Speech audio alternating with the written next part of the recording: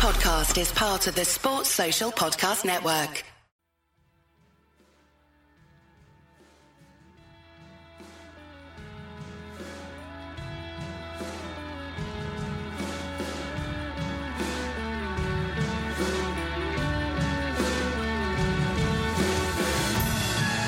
Hello and welcome to the Wisden Cricket Weekly podcast. This has the potential to be a mammoth episode, so buckle in and enjoy the ride.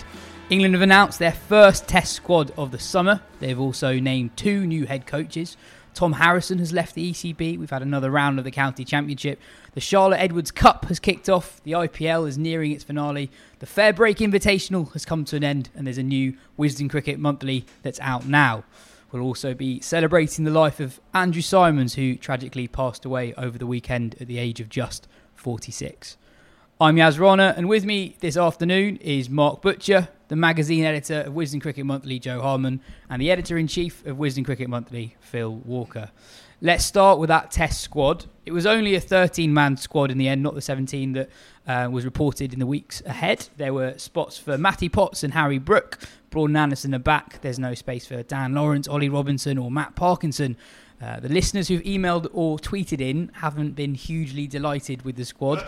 Dan asks, who is Parkinson hurt at the ECB? Alfie says, can we have a minute's silence for Parkinson on the pod, please? Flag asks, what has Parkinson done to the England selectors?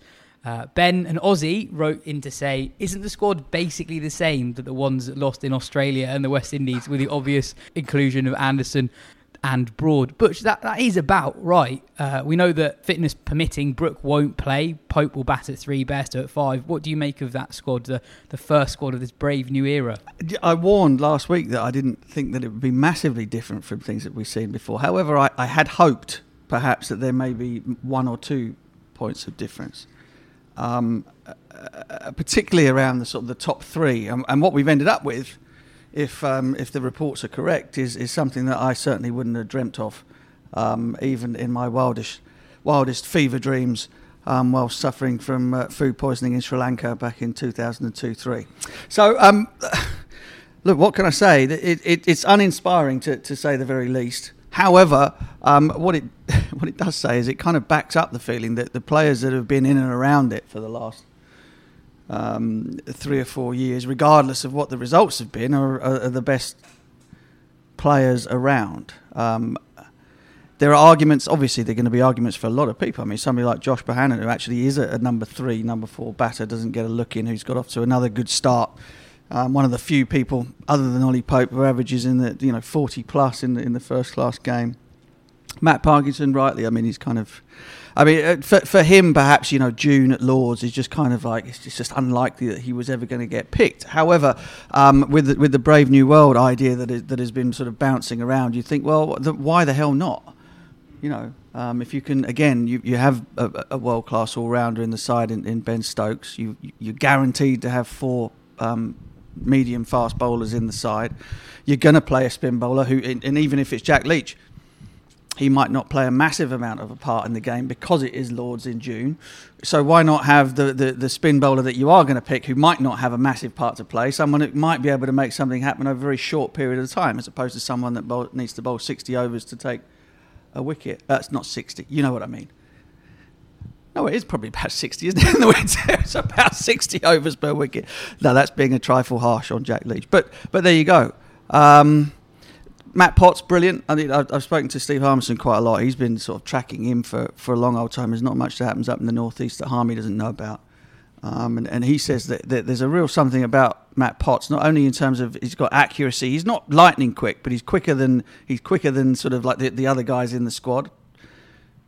Doesn't tend to tire, doesn't flag, comes in as hard last ball as he does the first and makes the ball bounce, really gets some steepling bounce like a young Stuart Broad. So, that's welcome news for those who think that county performances should translate into test match pickups. But other than that, not a massive amount to shout about.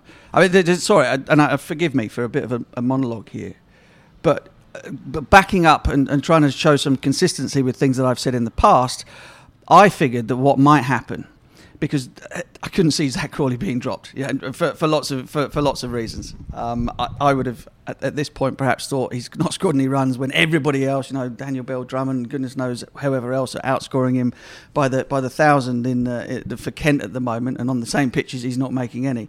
That sometimes you just have to say, look, we appreciate that there's a long way that this guy has got, the big old ceiling, but let's pull him out of the firing line. But that's not happened. And under those circumstances where he wasn't going to get dropped, I would have said put him back to number 3. I've always said that I think he's more of a natural 3 than he is an opener, and I would have taken the opportunity to perhaps have brought in a Sam Robson, one of the older players who's had a taste before, who is a little bit more experienced in terms of their world of experience of first class batting, has that little bit more of an understanding of what is going on under his belt, and perhaps would have been able to make a real go of it second time round. And that's what I would have done, given that Crawley was always going to be included, given the man who's now in charge. So, but none of those things have happened, and you've pretty much ended up with, as our Australian friend said, pretty much the same 2 teams who got hammered all winter. Joe, it's especially in the batting department, they're quite easy to pick holes in some of the selections. I mean, Crawley averages less than 25 from 13 tests as an opener. Ollie Pope has never batted 3 in first-class cricket. Bairstow averages 28 from 24 test matches, batting at number 5. He's never scored at 100 there. But you can also see how they've ended up with it. Bairstow scored 200s in his last 4 or 5 test matches. Folkes is averaging about 100 in the county championship at the moment. Crawley's got 2 scores in his last few games. And Ollie Pope is very, very good in county cricket. You want him to succeed in test cricket, and number 3 is the only spot. So you can see how they've ended up there, even if it isn't hugely inspiring. Well, yeah, we did kind of forecast this last week, and that's why I felt that Ben Folkes, who would be unlucky to miss out, should miss out, because it would then open the doors to Harry Brook to bat at 5, and Bairstow could keep wicket, and I don't think you can drop Bairstow based on the fact that he's got a couple of hundreds recently. And the result is this kind of underwhelming shrug, really, and that was definitely the feeling on our WhatsApp group this morning as the squad came in, and I can understand the frustration of England fans who have... You've got a WhatsApp group? Unbelievable. We'll invite you, Butch. We'll invite you in. But this idea that this is kind of new, bold England, and it's the same old names, and the changes that have been made do look a bit bizarre. But I guess we have to go back to what Stokes and Key have been saying right from their appointments, that they are picking the best side. They're not worried about what people think about the squad, about giving people chances. They're just picking what the best team is. And you can debate whether they've come up with that or not, but they have identified Pope and Crawley as the best talents to continue with. And, there are stories that you can pick out any name. Steve Ward didn't score a test 100 for 27 matches. That if you think they're good enough, then I think you do have to have the courage of your convictions and keep going with them. But you've got to hope you're right, because, and I would say Pope and Crawley are different cases, I think, as well. That, Pope, you watch him in county cricket, and he just is good enough. We just know he's good enough. Crawley is much more based on potential, an extraordinary knock against Pakistan. And also, let's remember, a test 100 3 games ago. So he might not be scoring a run for Kent, which is desperately concerning given the fact that everyone else is racking them up. But if we are going on any kind of test form whatsoever, again, it would have seemed a bit harsh to drop him at this stage. So, as I said, I would have tried to get Harry Brook in that 11 rather than just the squad. But I can't pick holes too much in what else they've done, other than I would have liked to see a specialist number 3 in there and see Pope bat a 3 for Surrey and then go into that role, having had a bit of kind of acclimatisation. As it is, you're putting someone up the order who has really struggled, and you leave yourself very open to criticism if he gets a couple of low scores. Phil, did you shrug when you saw the list of names that were selected? Yeah, I did a bit, to say the least. I thought there'd be more, and therefore more talking points, and therefore a bit more We've got enough of them, don't worry. That said, it's probably good that it's been clarified that this will be the 12 at least, and that we know now who's going to be batting in the top 7. I remember when Langer said before the Ashes that Harris is my opening bat. I don't care how many runs he scores in domestic cricket. Admittedly, he was dropped after 2 tests. But the point is, it's probably will help Crawley to know he's definitely in. It will help Pope to know, right, shit, I'm batting 3. That will help. It's probably useful to know that Bairstow, irrespective of what happens for the last few days in the IPL and whether he even manages to jump on a plane to even play a red ball game, he bats 5. I don't agree with that, as I said last week, but at least there's some clarity there so that they all know what's happening. Folks knows that he's going to play. So that's probably a positive thing overall.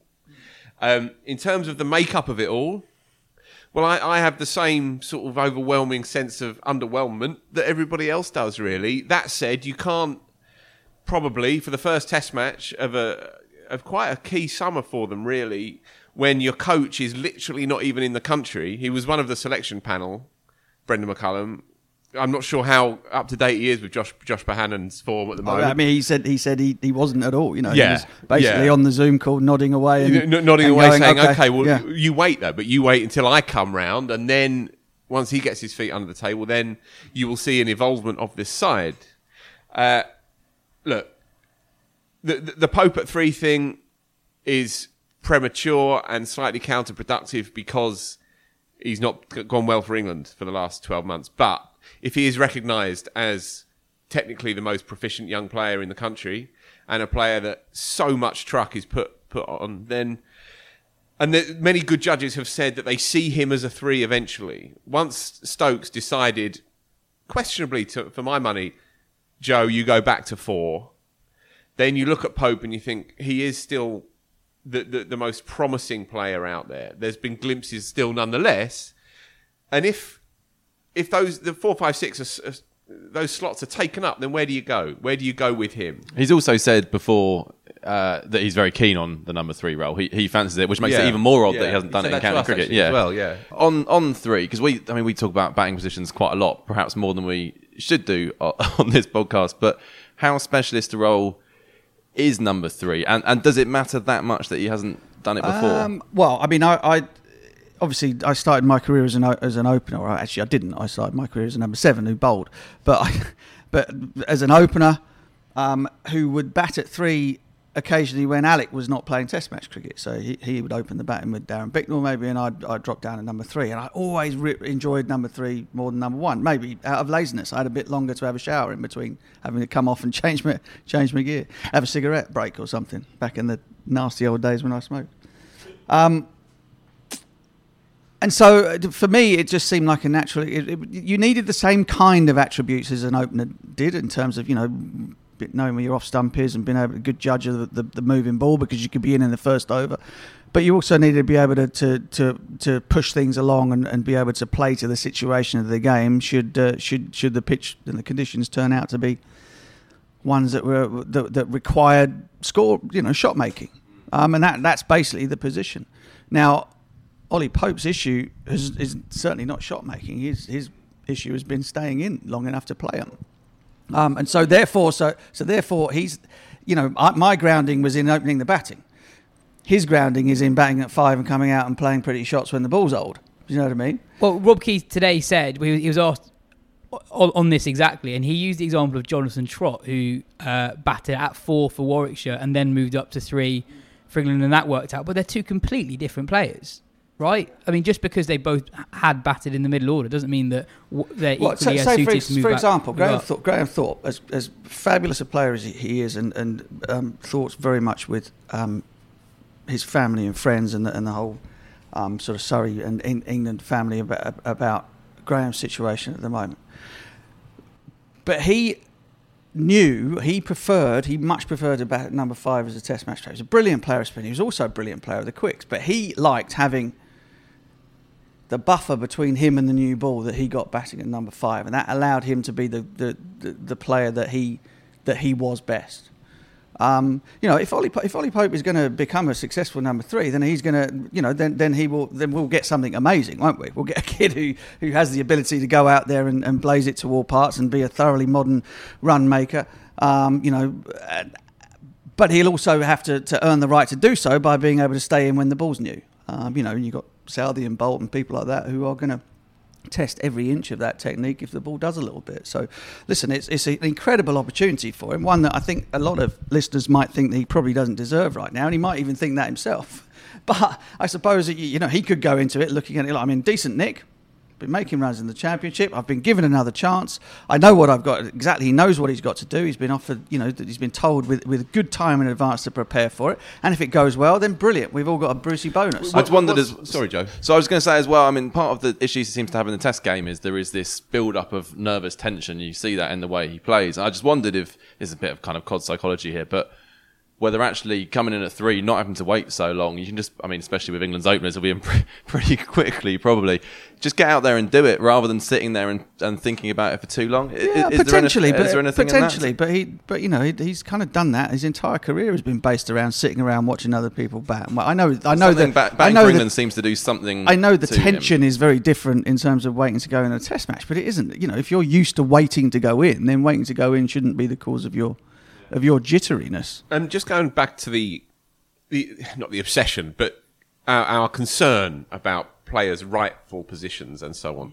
And it's a legitimate conversation, of course, but I think other countries are less concerned by it. Pakistan, for example, as a young player, you bat 3 if you come into the side Pakistan. You don't bat 6, which is the more conventional way of doing it.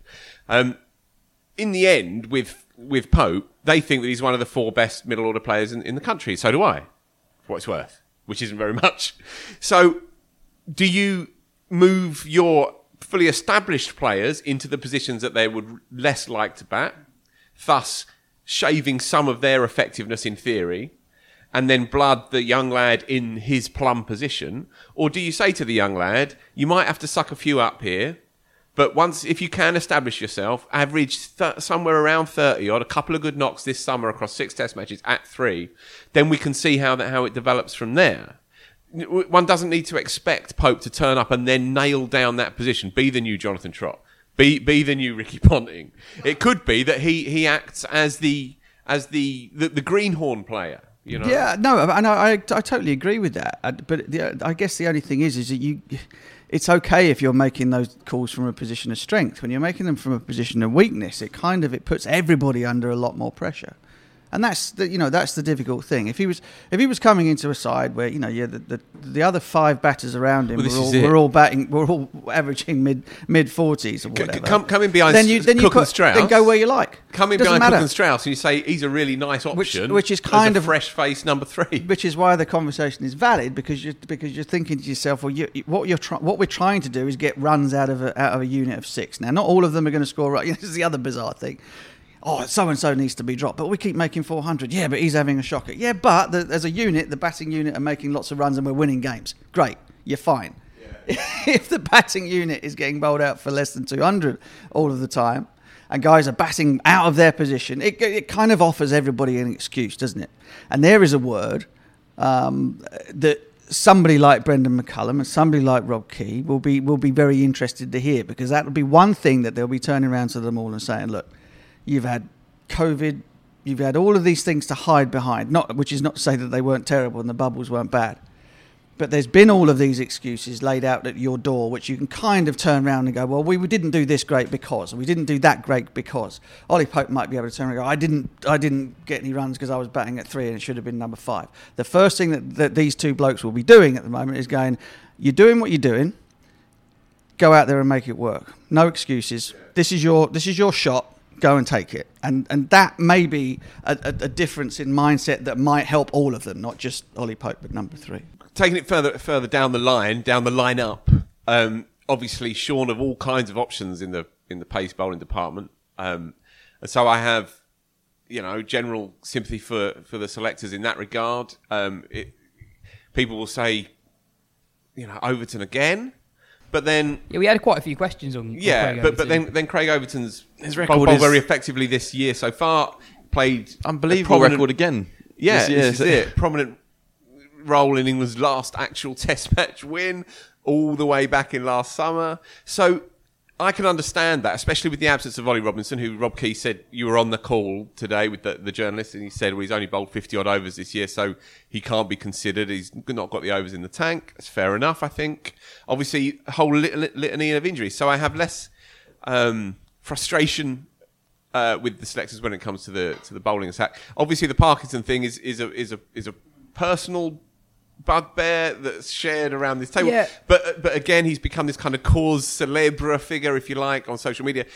I think Mark's point is fair, by the way. I think you have to look at it in the context of the start of a summer at Lord's with a lush outfield and all of that. How much is he going to come in and play? He also has, of course, the overwhelming weight of history against him as well. And they may well just turn around and say pragmatically, look, he doesn't come into our thinking yet. And he doesn't need to carry drinks again. And I can kind of understand that. It frustrates me, but I can kind of understand it. I think we will get a better sense of what they really think about Parkinson in the so-called new era, which looks rather like the last one. I think we'll know by the end of the summer rather than the start. So don't get me wrong, I really wanted to see the bloke's name in there, but I can understand why he wasn't. Yeah, and also... And Leach took 8 wickets last week as well. Yeah, Leach took wickets last week. I think Parkinson should 100% have played in the Caribbean. But I also don't think he's... I mean, this season, his strike rate isn't actually that low. He's been bowling really long spells and he's been taking 3 for 70 quite a lot. I'm not sure he is quite the bowler who's... You take that in a 5-day cricket match. Well, 100%. But this that's idea also that the thing that people said he couldn't do. That's true. So we know that he can bowl the crackerjack deliveries. He's now proving that he's got a little bit more than that in terms of being able to hold and be able to bowl tightly. Indeed. Not always, but so he's becoming a more rounded cricketer. And as is always the way, in particularly when it comes to the dark arts of things like leg spin and attacking batters and whatever it might be. Sorry, the attacking batters thing was from my era, not now. It takes a little while, doesn't it? It takes a little while before people can form the trust to go, actually, you know what, we're going to throw this guy in. And that might, in the end, be something that works in his favour. He might not like it at the moment, but it might in the end be something that works in his favour. I'm just worried that he doesn't play this summer, plays in Pakistan on really, really flat wickets. Hey, listen, if he doesn't play this summer, then we'll give him pelters. All right, we can make a deal on that. But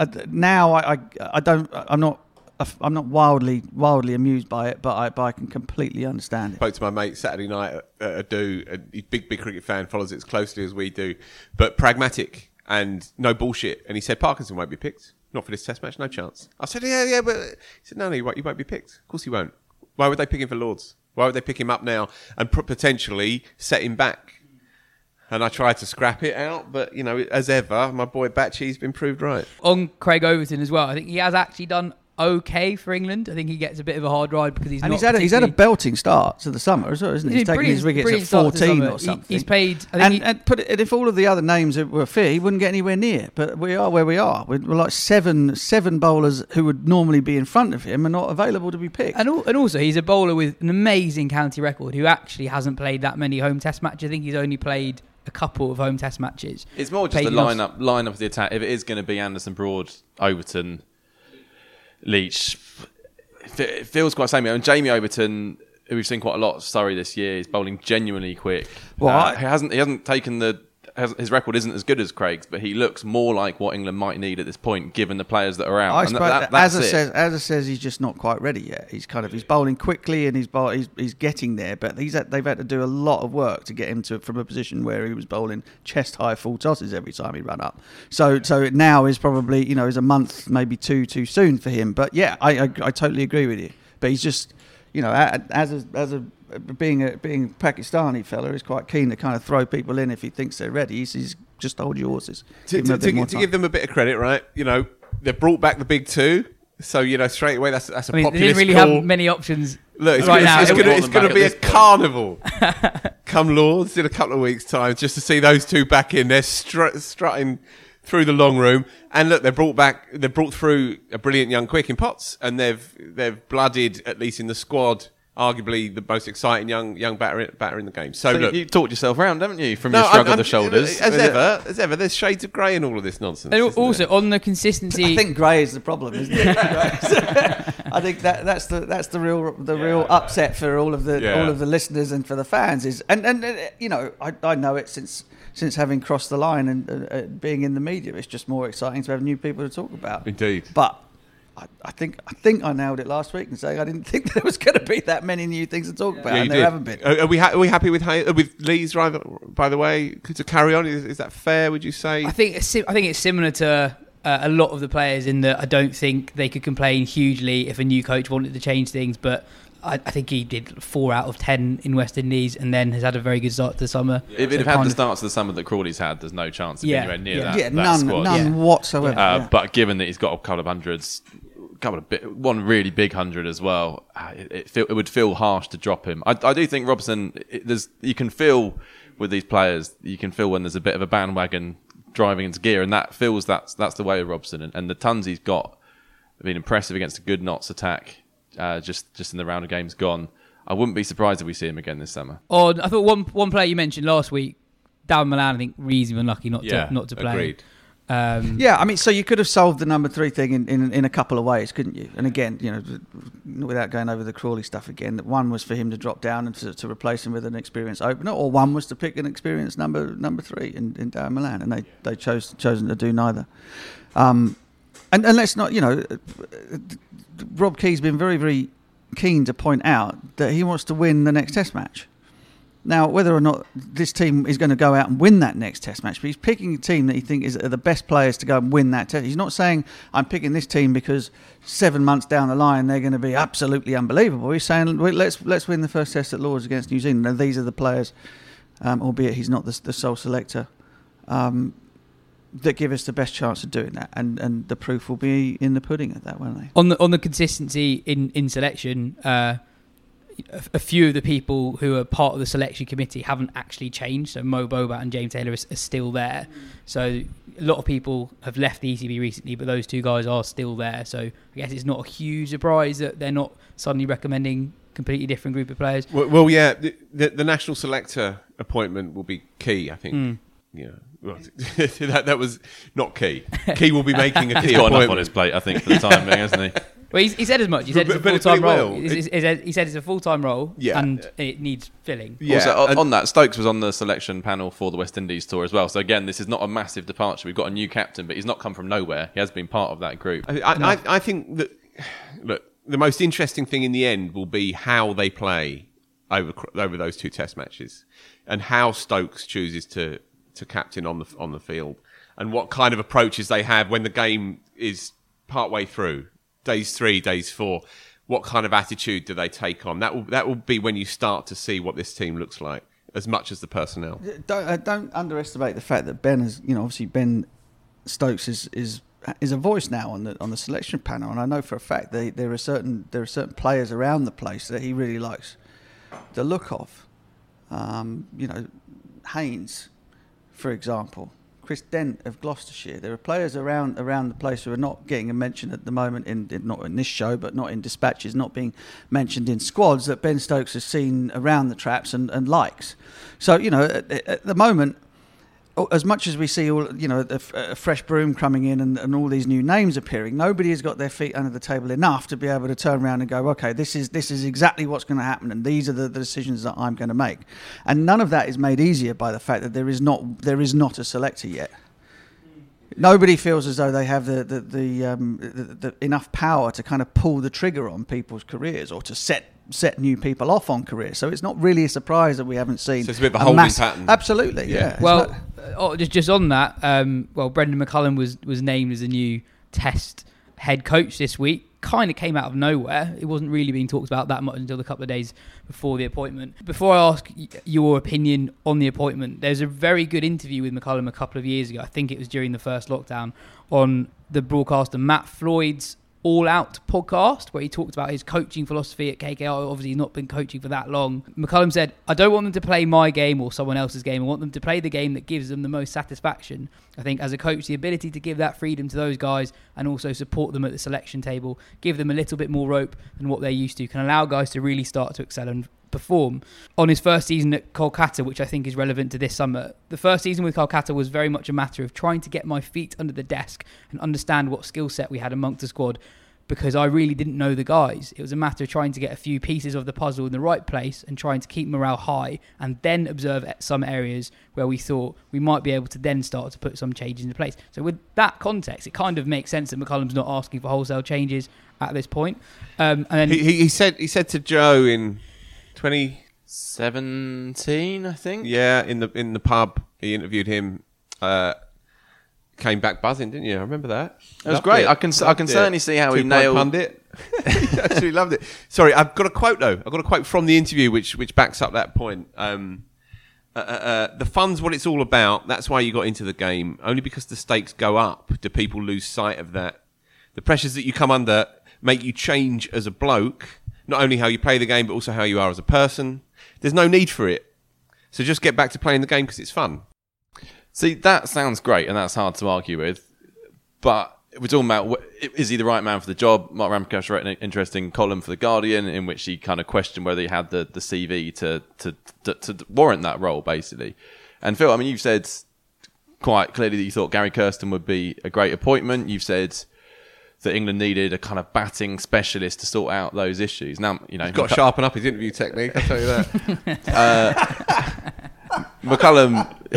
McCullum scored a fair few test runs. In fairness, he was a pretty decent batter, but he does not fill that criteria that you identified as what the England coach should be.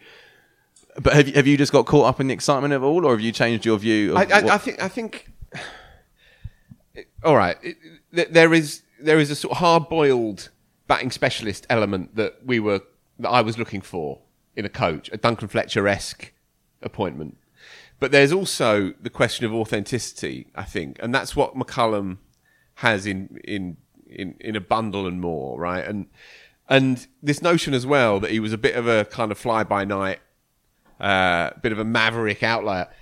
As Andrew Miller wrote on Cricinfo recently, you know, aside from 103 Test matches, 6,000 Test runs, turning a team into World Cup runners-up, and making the fastest Test match 100 of all time. Apart from all of that, what's Brendan McCullum ever done for international cricket? And it's a good line. It's a good point. You know, this is for all of his, freewheeling excitement in the way that he approached white ball cricket. This is still one of the real heavy hitters of our time. And so I can't believe he wanted it. Sorry? I can't believe he wanted it. Oh, I can. Really? Yes, it's the I England gig. completely can believe he wanted But this it. is such a difficult, Listen, difficult it's job. It's a great gig. I tell you something that Baz is going to bring, and it's going to be something that will benefit nobody except for those inside the dressing room, right?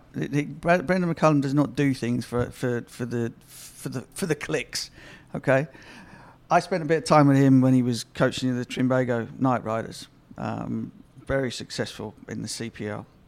And what Baz does, and it's evidenced in the quote that you read out just before, what he does is he gets into the minds and into the psyche of his players, and he gets them. His only interest is to make them be the very, very best version of themselves that they can be on the field and off it, right? And in doing so, he empowers them to think for themselves, to work hard for themselves and for one another.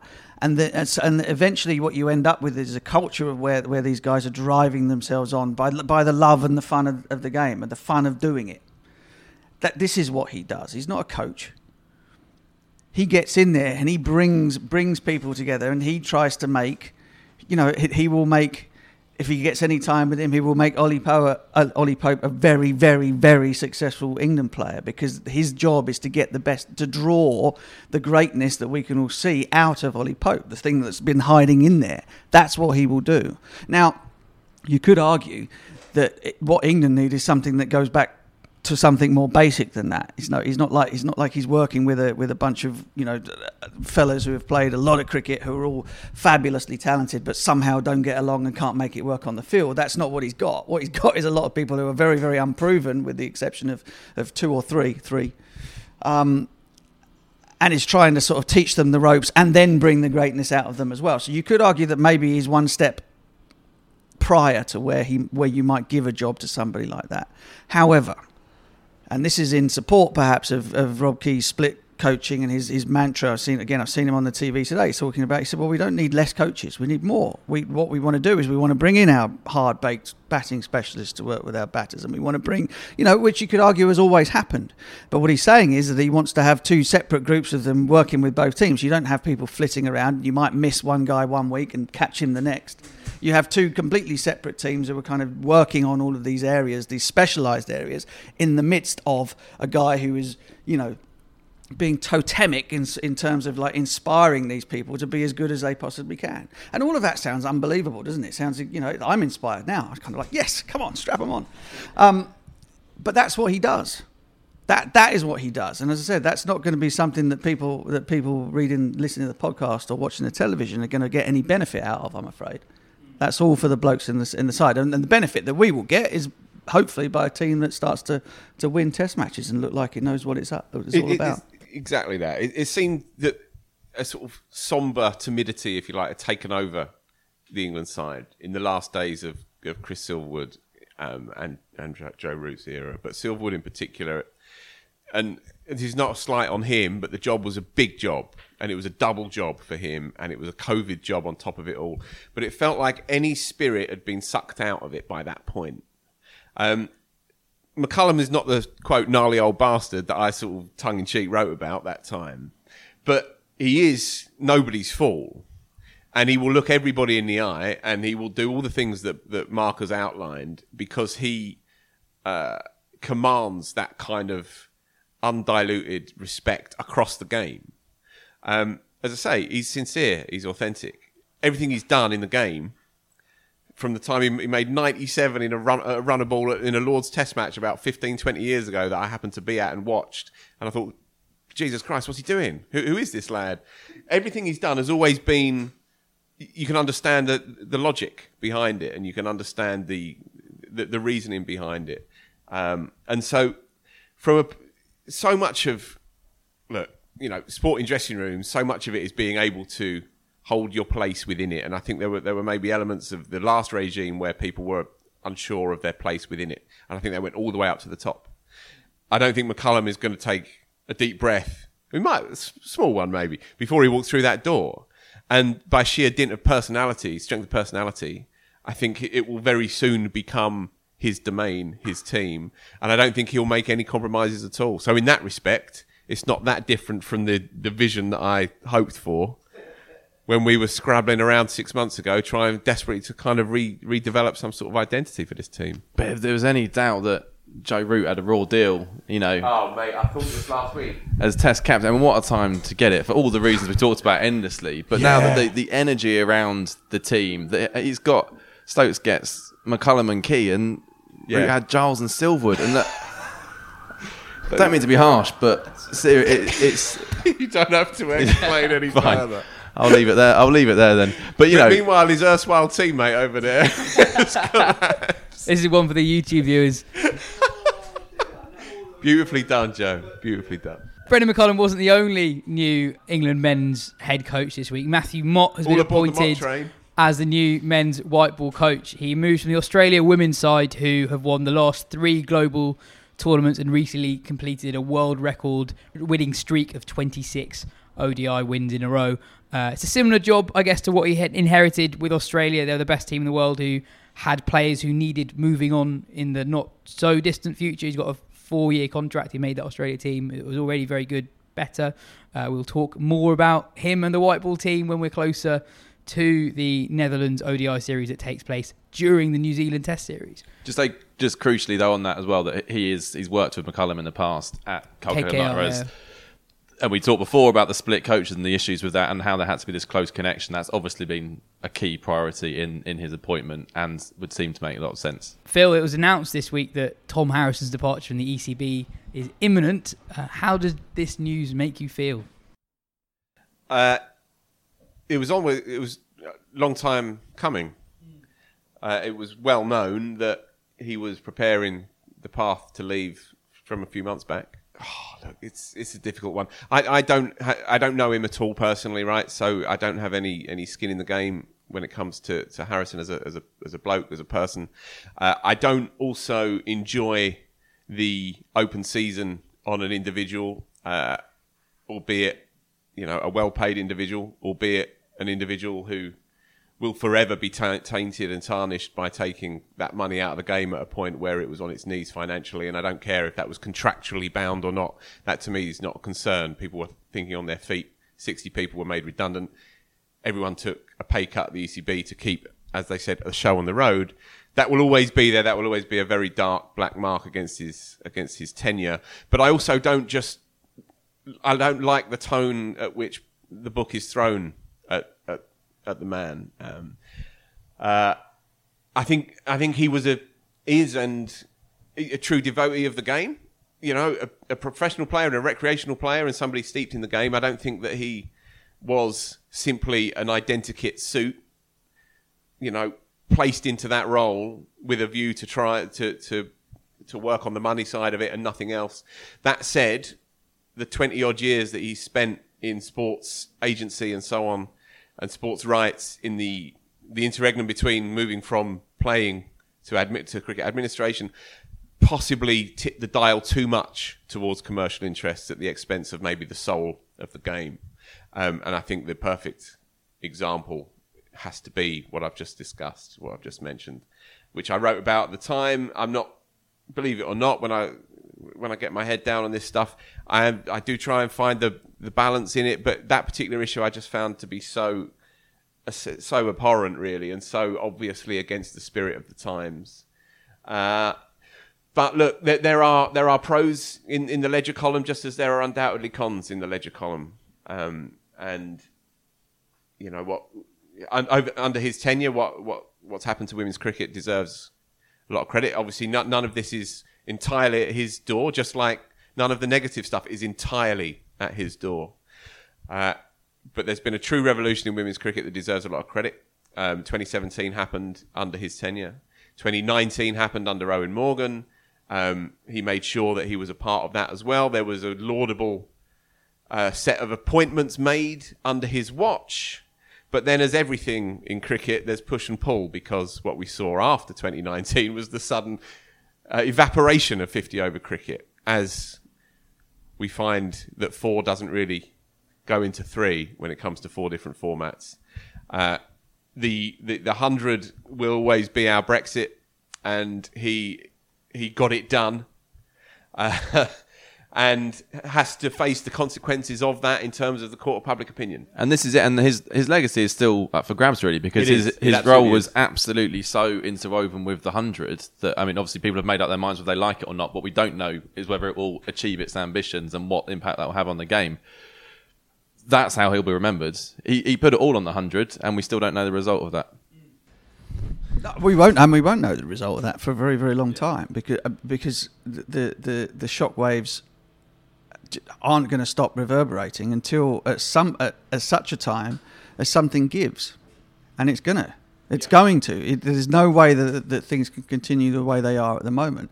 And if you take it from the point of view that the 100 is the one that is here to stay beyond everything else, then something else is going to go, and all of that will go back to his.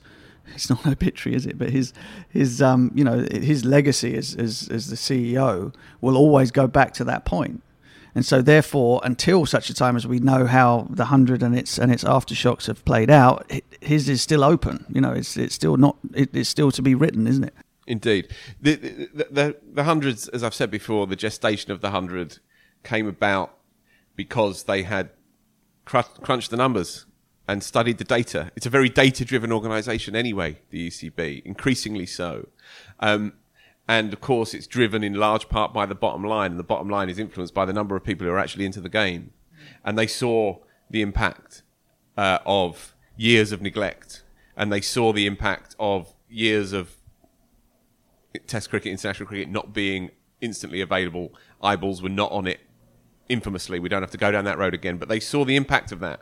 They saw the fact that 8% of recreational numbers fell in 1 year, and if you extrapolate those numbers out, then it looks pretty grim for the popularity of the game. They saw the fact that average county membership age groups are very high. They saw all of that, and they reacted. The problem for me, as ever, with this is not necessarily the desire to move and to act, and too many regimes across English cricket have sat on their hands, almost as a philosophy. I think they had to move. They had to do something to try and arrest those numbers. I have a lot of sympathy for that position. The problem for me was the impact that had on the true existing lovers of the game. You ended up just chucking it back in their faces. You ended up disenfranchising these people. And that, if you could take the time back, that's what they needed to do. They needed to articulate why a new tournament or a new movement needed to be created.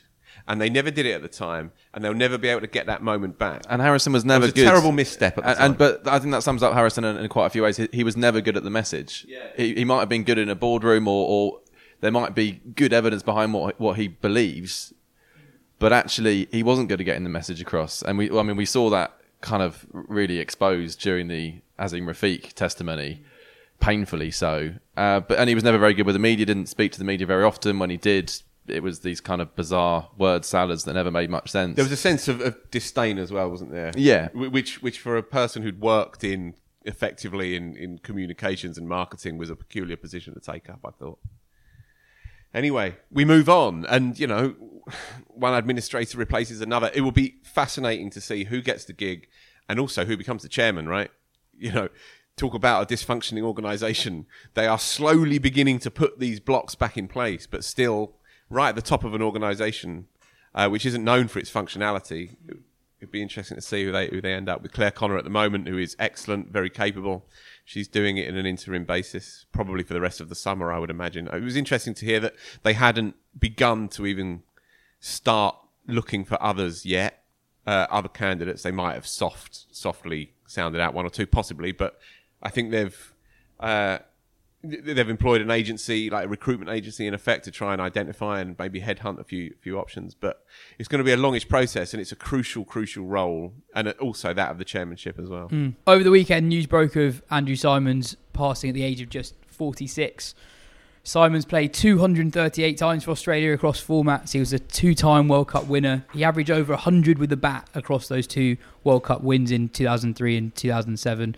Averaged over 40 with the bat in Test cricket.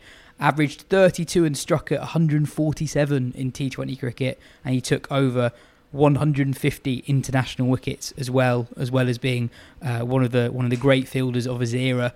Mark, a stunning cricketer who you'd have played a lot against in county cricket. Yeah, my mind, as soon as I heard, my mind went back to the first time I saw him, which would have been 95 when he was over here playing for Gloucester. Came over, he was 19, I think, maybe, or 21, I'm not sure. And I think he made a brilliant 100 against Surrey here, and the tavern was still open out the front, the pub. So at the end of the game, I think he was in there. A couple of Gloucester players were all the blazers on, how it used to be in the old days. And myself and Adam Hollyoake went and buttoned Andrew Symonds, because obviously we'd heard that he had the dual passport thing, and went to go and sort of sound him out to say, come on, you. Not only do you want to come and play for us here at the Oval, but you want to play for England. And he kind of, you boys, you've got to be joking. You're never going to come and play for this mob.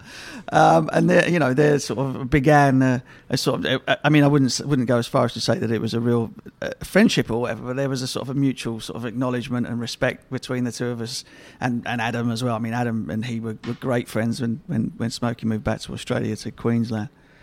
And he's just like a completely larger than life, completely very intimidating actually, because big man. He had sort of like shoulders like they were like melons, like if you ever try to pick up a melon one-handed, it was kind of like putting your hand on Andrew Symonds' shoulders. Use these tiny light little bats, £2.5, £2.6 or something. Really? Hit it, little light things. Hit it miles. Unbelievable fielder, trained unbelievably hard. Drank in the proper Australian tradition of hoovering, and was just an incredible competitor. I mean, he played at the Oval, didn't he? 2010, the year after I retired, came and played a bit of T20 down here, and instantly kind of, he was absolutely fierce if he was on the opposition side, but then he was like family the second he was on your team. He was exactly the sort of bloke that you want. More devastating news in the cricketing world right now. Joe, you wrote a brilliant piece on Symonds on Wisden.com a couple of years ago. You wrote that for a time he was one of the most complete all-rounders in the world. Yeah, he really was across all forms. Obviously, he's known predominantly for his 50-over stuff and T20 towards the end, but for a little while there, he was a proper Test player, and there was a stunning knock, Ashes knock, his first Test 100, and then his second Test 100 was in the Sydney Test, where the racism allegations all came about, which was a really dark period for cricket in general, but for Australian cricket. Ponting's really interesting in his book, says that Cricket Australia basically caved under pressure from from the BCCI who threatened to go home based on the allegations, and they softened the allegations to kind of abuse rather than racist abuse. And this all took Symonds and Ponting aback because they'd agreed that they were going to push this, they weren't going to relent. And Ponting says that Symonds, after that, never had much interest in playing for Australia. He said he ended up feeling guilty for the kind of the whole thing, basically. Even so, he'd been allegedly racially abused. He ends up feeling guilty for it. And Ponting said after that, it never really fit after that. And he wasn't really. It's interesting. Butch talks about him as a larger than life character in terms of knowing him one on one, but everything I've read, he didn't seem to like the limelight beyond that. He didn't really seem to like doing press particularly. Adam Hollioake was really interested in that piece as well. I spoke to him and he said they basically hated each other. You might remember some of the feuds on the pitch. They always went at each other, hated each other. Because they were the same. Yeah, well, that was it. That was Adam's line. He said they ended up playing, I think, a Tom Moody testimonial game. They happened to be on the same side. And he was like, we realised we just absolutely loved each other. We were the same bloke. And then they're doing kind of wild pig hunting in Queensland a few years later. And Hollioake was like, he said, look, you couldn't have 4 or 5 Andrew Symonds in your side because that would just not be functional. But to have that rogue player, he would want one in his side every single time. And box office cricket has become one of those kind of lazy, cliched terms. It's all over the IPL, but he genuinely was that completely unmissable in everything he did. I saw a lot of him at Kent when he was just stunning. And he was whatever happened in a game, he would do something that would take you aback, whether it was a run out, a catch, or with the bat. There was just always something to watch out for him. And it's just another horrible, horrible moment for Australian cricket, which just seems to be really going through the ring at the moment. I was at Melbourne for his maiden 100 at 06. And it was also, I think it was that test match. Certainly that series when they wired him up to a running sensor or whatever you'd call it to measure how far he ran during a day in the field for Australia. And he ran 16 kilometres just, in the covers and then to mid-wicket and getting the ball from the keeper between deliveries and so on. 16K, it just in one day in the field. I mean, he was that kind of cricketer. He was watchable even when he's just getting the ball from second slip and getting it back to mid-off. Jumper. Yeah. Amazing fielder. And just very, very briefly, I know you're looking at your clock. No, I'm not. The 143 made. I was about to bring this up. The 143 made one of the great World Cup knocks. First game of Australia's 03 campaign. I can't remember. Maybe Durban. Can't remember. Anyway, doesn't matter. Against Pakistan, they were 90 for 4, and he came out. And Ponting had picked him, hadn't he? He'd said he has to be in my squad. Yeah. And he had no record at that time. Yeah, that's it. He said he felt like a fraud to be picked in that squad because he was just Ponting's pick. No one else really wanted him in that squad. Right. And he went out there, 143. Basically back with a tail as well. Back with the tail. And I'll never forget it because I was watching it live. Waqar, Shoaib, but maybe not all three of them. I can't remember if Wasim was playing, but Waqar certainly was because in the final over, 50th over of the game, Symonds 130, 140 odd not out by this point. Waqar bowled him a flat one. An arcing, in-swinging flat one. And Symonds sort of fell on the floor and got out of the way of it. And sort of shrugged his shoulders. Come on, mate. You know what's coming next ball? Exactly the same thing. And then Symonds went for him and they had to be held back. And I've always remembered that because there's always that question, was it an accident? Sorry, batter, it's just slipped out the hand. Waqar delivered 2 in 2 in the 50th over after you've been pummeled for 140.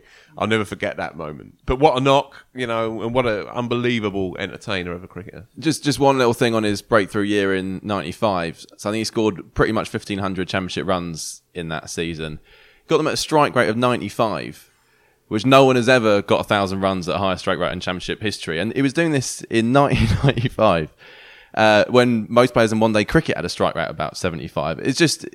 And I think that sums up how far ahead of his time. I mean, if he was born, Taha was saying earlier, if he was 5 years later, he would have been potentially the Chris Gale of T20. You just bat him up the order and he has a hit. Whereas actually, still in that time, you'd keep them in the middle order. That was the kind of the logical thing to do. But yeah, and he hit an IPL century. He did have a taste of that, but it was much more towards the end of his career. First 100 in T20 here? I think Ian Harvey got that. He had the fastest 100 here. And I think it's still top 5, third or fourth. Yeah, fourth in the which 34 is 400 or something like that. Yeah, and an astonishing player. Next up, we'll round up the county championship and the first round of the Charlotte Edwards Cup. If you buy either a bottle of the Wisdom limited edition rye whiskey or the gift set, the bottle and an accompanying glass, you will get entry to a complimentary tasting session with Butch and the Oxford Artisan Distillery head of whiskey, Charlie Ecklin. The tasting will be over Zoom at 7 p.m. on Thursday, July the 9th. Head to wisdom.com/shop to purchase the whiskey and find out more about the tasting session. Elsewhere in the Wisdom shop, due to popular demand, the Wisdom shop's signed memorabilia range has grown recently. We have sourced some extremely rare pieces featuring authentic autographs from Josh Butler, Sachin Tendulkar, Virat Kohli, Brian Lara and Shane Warne. Not only has the choice of product grown, the choice of payment method has too. You can now pay in 3 interest-free instalments with Klarna. Whether you're looking for a unique collector's item or the ultimate gift, this is a rare opportunity to own something truly special. Joe, what's your moment of the week? Actually, put it in those terms sounds slightly ridiculous. Quite niche, even for this podcast. It's cricket balls. It's Duke balls. Following up from people listening last week, Phil was talking about in a recreational game played with the Duke's ball that is being used in the county championship, and talked about the fact there was almost no seam whatsoever on it.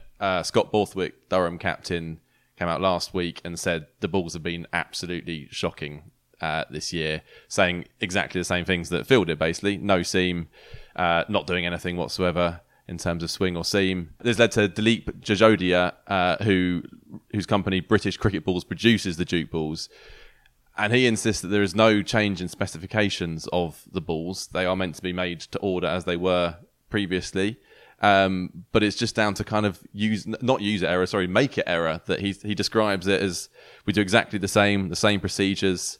Cricket balls are made out of natural raw materials made by human beings, and describes it as it's like handwriting. So it's quite interesting that we think of cricket balls as, we'll talk about balls in terms of one manufacturers are all exactly the same. Well, he's saying they're not at all. They're open to variations. And he's just saying there's a bad batch. There's a bad batch out there, which seems to be leading to quite a lot of runs, quite a lot of draws. But they're not everywhere. They're just in some places. So it's slightly mysterious. And he says they're working on it, basically. Well, you're right. There are a lot of draws in this round of fixtures as well. There was an extremely high-scoring game at Edgbaston between Northampton and Warwickshire. Something like 1,100 runs for 10 across the whole game. The rain saved Kent against Surrey on the final day at Beckenham. Surrey created history by registering the highest ever first-class score without any batter reaching 3 figures. A mammoth 671 for 9. Pope, Folkes and Jamie Overton all falling in the 90s. The Roses match was also a draw. There was a double 100 for Keaton Jennings and a century for Joe Root. Jimmy Anderson bowled Joe Root with an absolute peach in the second innings. John Houghton tweeted out a video that the County Championship put out, which was every single ball that Anderson bowled to Root in the match. And it was quite interesting how straight he bowled at him. And it's kind of most balls were swinging in, aimed at off stump, with the odd one kind of hidden outside off stump. Somerset pumped Gloucestershire in the other Division 1 derby. Another Tom Abel 100 there. And as mentioned earlier in the pod, there were 8 wickets for Jack Leach. The only Division 2 game that had a result was Durham's win over Glamorgan. Matty Potts taking 11 in the game there. Sam Robson and Haseeb Hamid both turned up in the draw between Notts and Middlesex at Lords. Luke Fletcher scored 50s in both innings. The second of which was opening the batting as a night watchman, which was fun.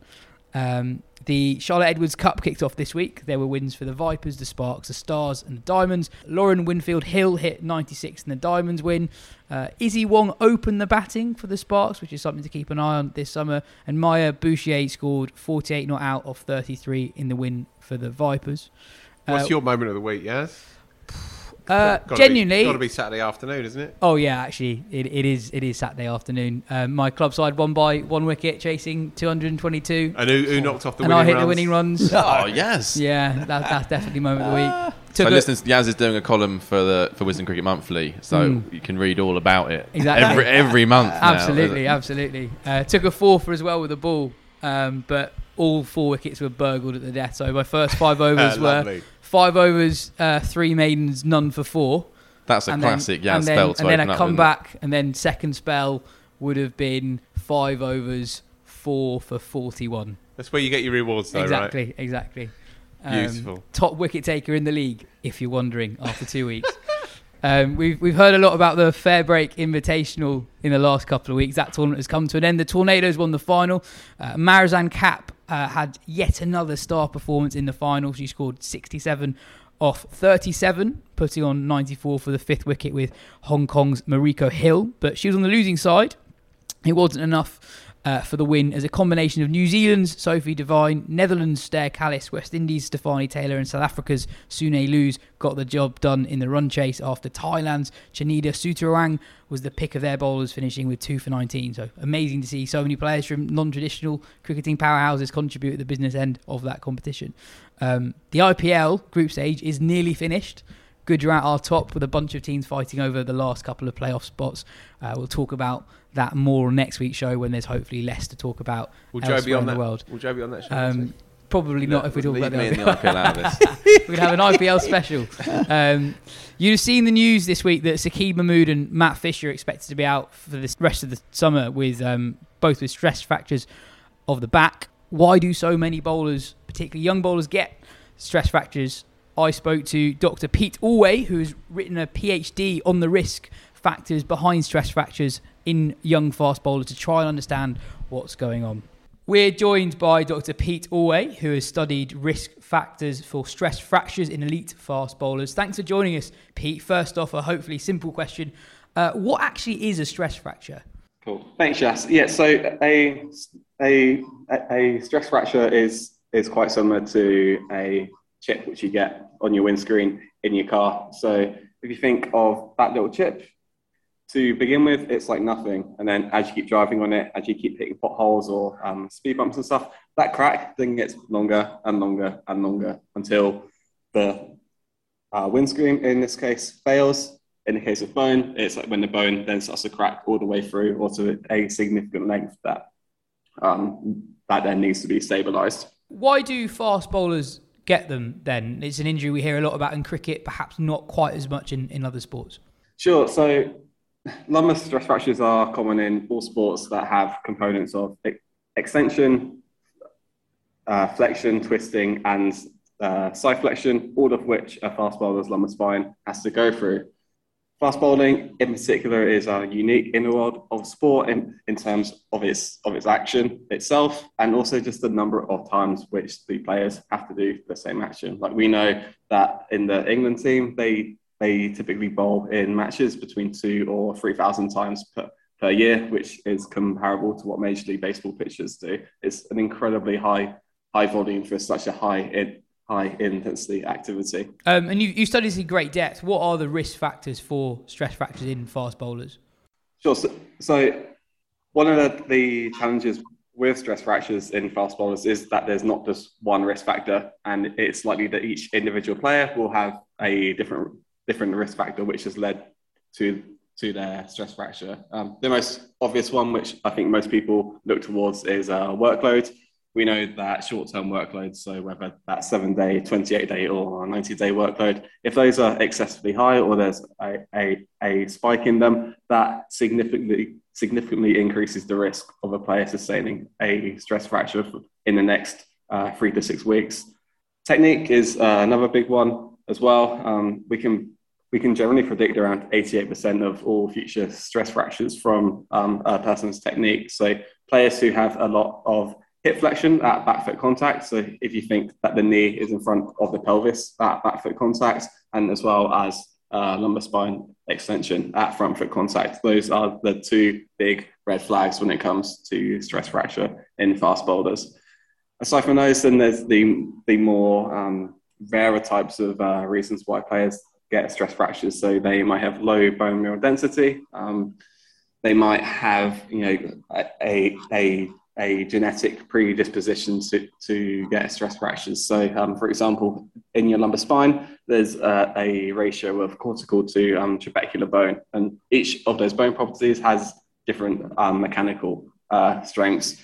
If the ratio of that is off because of some genetic reason, that means that they're more likely to get stress fractures. So there are stress fractures which are preventable, but then there are others where there's factors which are beyond the individual's control. Workload is quite interesting that you mentioned there. There are lots of theories on Twitter about the impact of bowling workloads. Just today, there's a Twitter thread from TMS statistician Andrew Symonds comparing the number of overs bowled between the ages of 20 and 24 between Anderson and Broad, them being much, much higher than Fisher and Mahmood, who are two people who have recently suffered from stress fractures. Young bowlers don't bowl as many overs as they used to, and people are saying that's why they're breaking down. Is there any truth in that at all?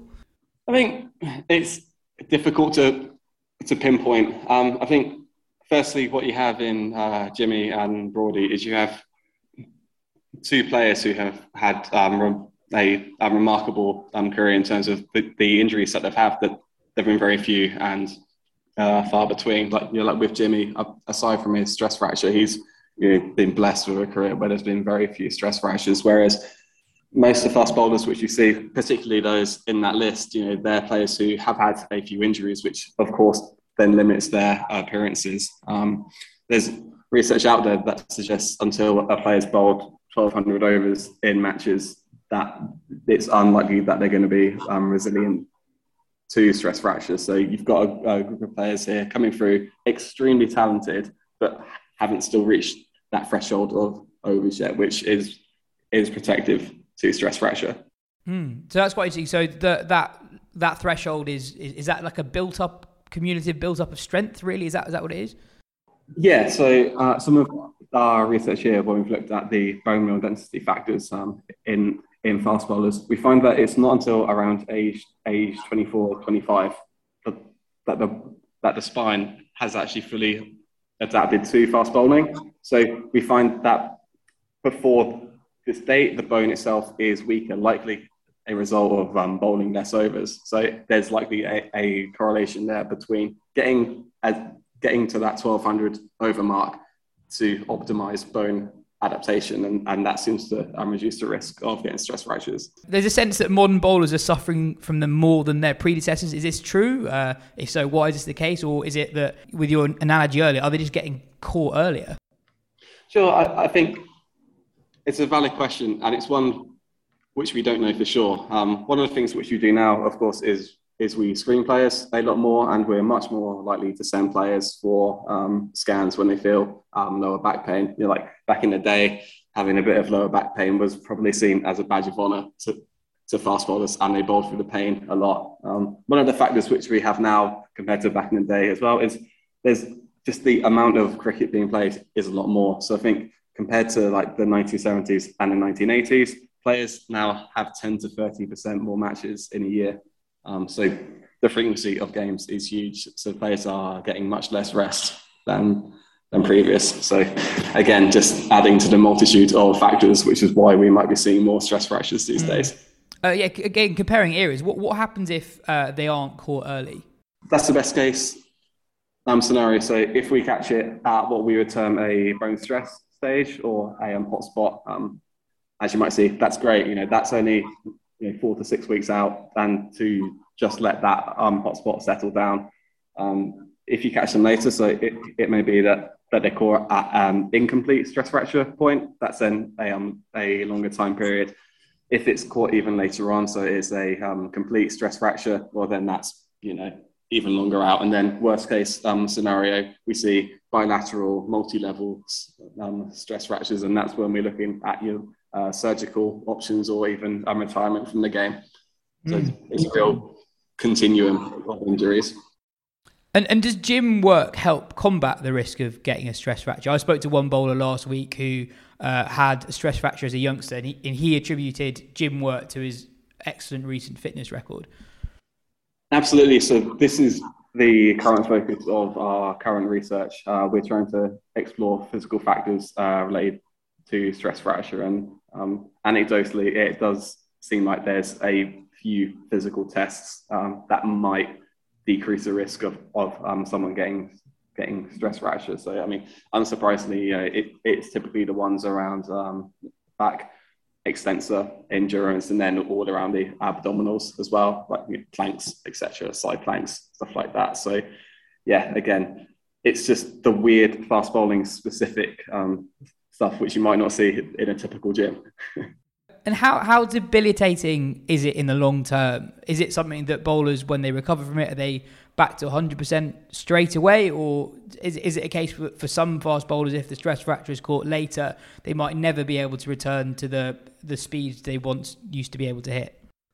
I think this varies a lot between players. Like if you look at someone at the moment like Matthew Potts, like he's had a couple of stress fractures in his career, and if you look at him now, I mean, he's absolutely flying. Then there's always exceptions to that. There are players who, after getting a stress fracture, their performance does decrease. But within a couple of injury-free years, you would expect them to be like. There's no reason that they wouldn't be back to playing at their best. By 24, the fast bowler should have enough bone strength built up from the repetitive nature of fast bowling to have the resilience to resist the forces which accumulate on the spine. So they basically have a much bigger ceiling to withstand much bigger workloads. So hopefully, they can avoid getting stress fractures. I think there's something to be said for the peculiarities of cricket, and the fact is that how many sports are there do turn up on the first day and the whole team doesn't know what they're going to do. How can you prep someone to bowl, say, 40 overs in an innings or 0? It's one of the very intriguing and challenging factors of being in cricket. Thanks a lot, Pete. That was fascinating, and thanks a lot for your time. It's really good having you on. And finally, there's a new Wisden Cricket Monthly out this week. Joe, what's in it? We've got the coronation of Ben Stokes on the cover. Phil's written a piece on the next instalment in the Ben Stokes epic, I think is how we pitched it. John Stern's written a kind of accompanying piece of sorts about Rob Key's step up to the MD role. And then probably the most fun bit, I think, is the next Fab Four that we picked out. So not that we need to really make this point very clearly. We are not writing off the current Fab Four, but they are all reaching a point in their careers where you do wonder who's coming through next. So we picked out 4 players, one of which is Marnus Labuschagne. Phil interviewed him as we talked about last week. And then there's profiles on the other 3. We're going to talk about it now, or should we just leave people to... Is there any reason why there can only be 4 of them, or is it just the alliteration? Purely alliteration, Butch. You could have the Fab Five. It's neat. We did wonder that, actually, because it felt like a kind of... It was more just because sexy 3. More because it was a continuation of what had happened before, but yeah. Titillating trio. Elsewhere, we've got a pretty mind-blowing interview with Chris Gale by Jim Wallace. I'm not really going to talk about it because it's a bit hard to describe, but it was entertaining. And it finishes with Gale asking Jim for a tenner as well, which is a nice touch. It's quite revealing of Gale, I guess. Yeah, in good and bad ways. Yeah. I'd just say have a read of it. Joe Harmon, seated to my right here, writes about when England really were the worst side in the world. 23 years ago, Mark? Is that right? I think there's a big picture of Butch in the opening spread. That's nice, isn't it? That's nice. Consider I captained in one of those games. One of the ones we didn't lose, funnily enough. Your quotes as ever really do bring it to life, Mark. I'm not just saying. Well, don't ruin the suspense. We couldn't find a picture of NASA looking miserable in that series, weirdly, but we could. What are you talking about? Weirdly, we could find one of you. So there's plenty of voices in there, including Butch himself from a podcast of about a year ago. So thanks for that, Butch. Well, that's all right. Thanks for your assistance. As Yaz is doing some shameless self-promotion, can I?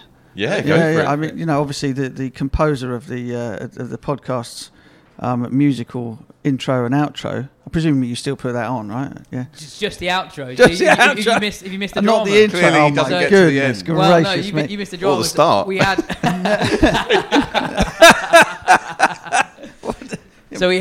So for our end of year show in 2021, we had loads of questions about what happened to Felix's music. So we thought a compromise was Felix. Fair enough. But I've got a show tomorrow night at the Troubadour in West London on West Brompton Road. Tomorrow night is Thursday. Tomorrow night is Thursday. This is going out tonight. Isn't it? yeah. Okay. So tomorrow, Thursday the 19th. Do people just turn up, or is there? I think turn up, get some of the few spots left. So please come down. Anything else with the magazine you want to talk about?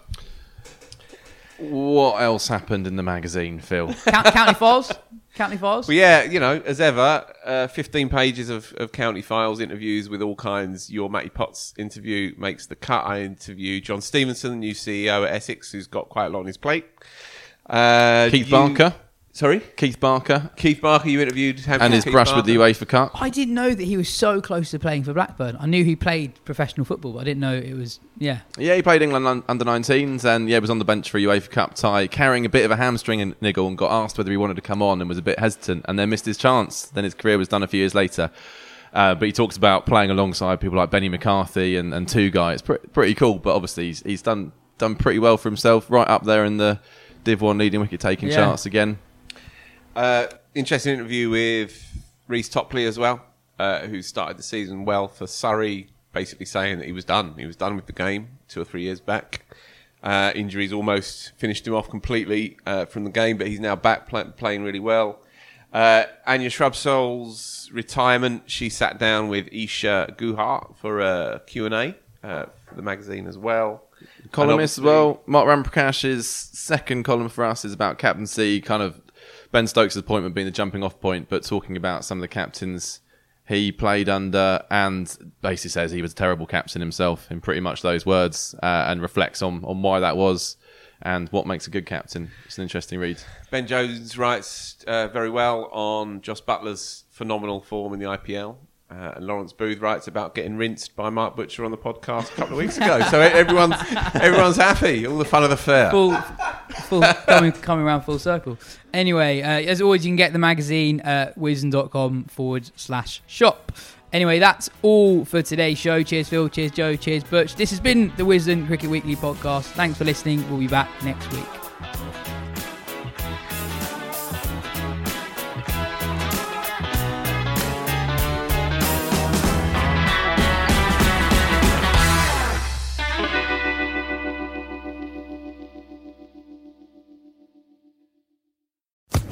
Social Podcast Network.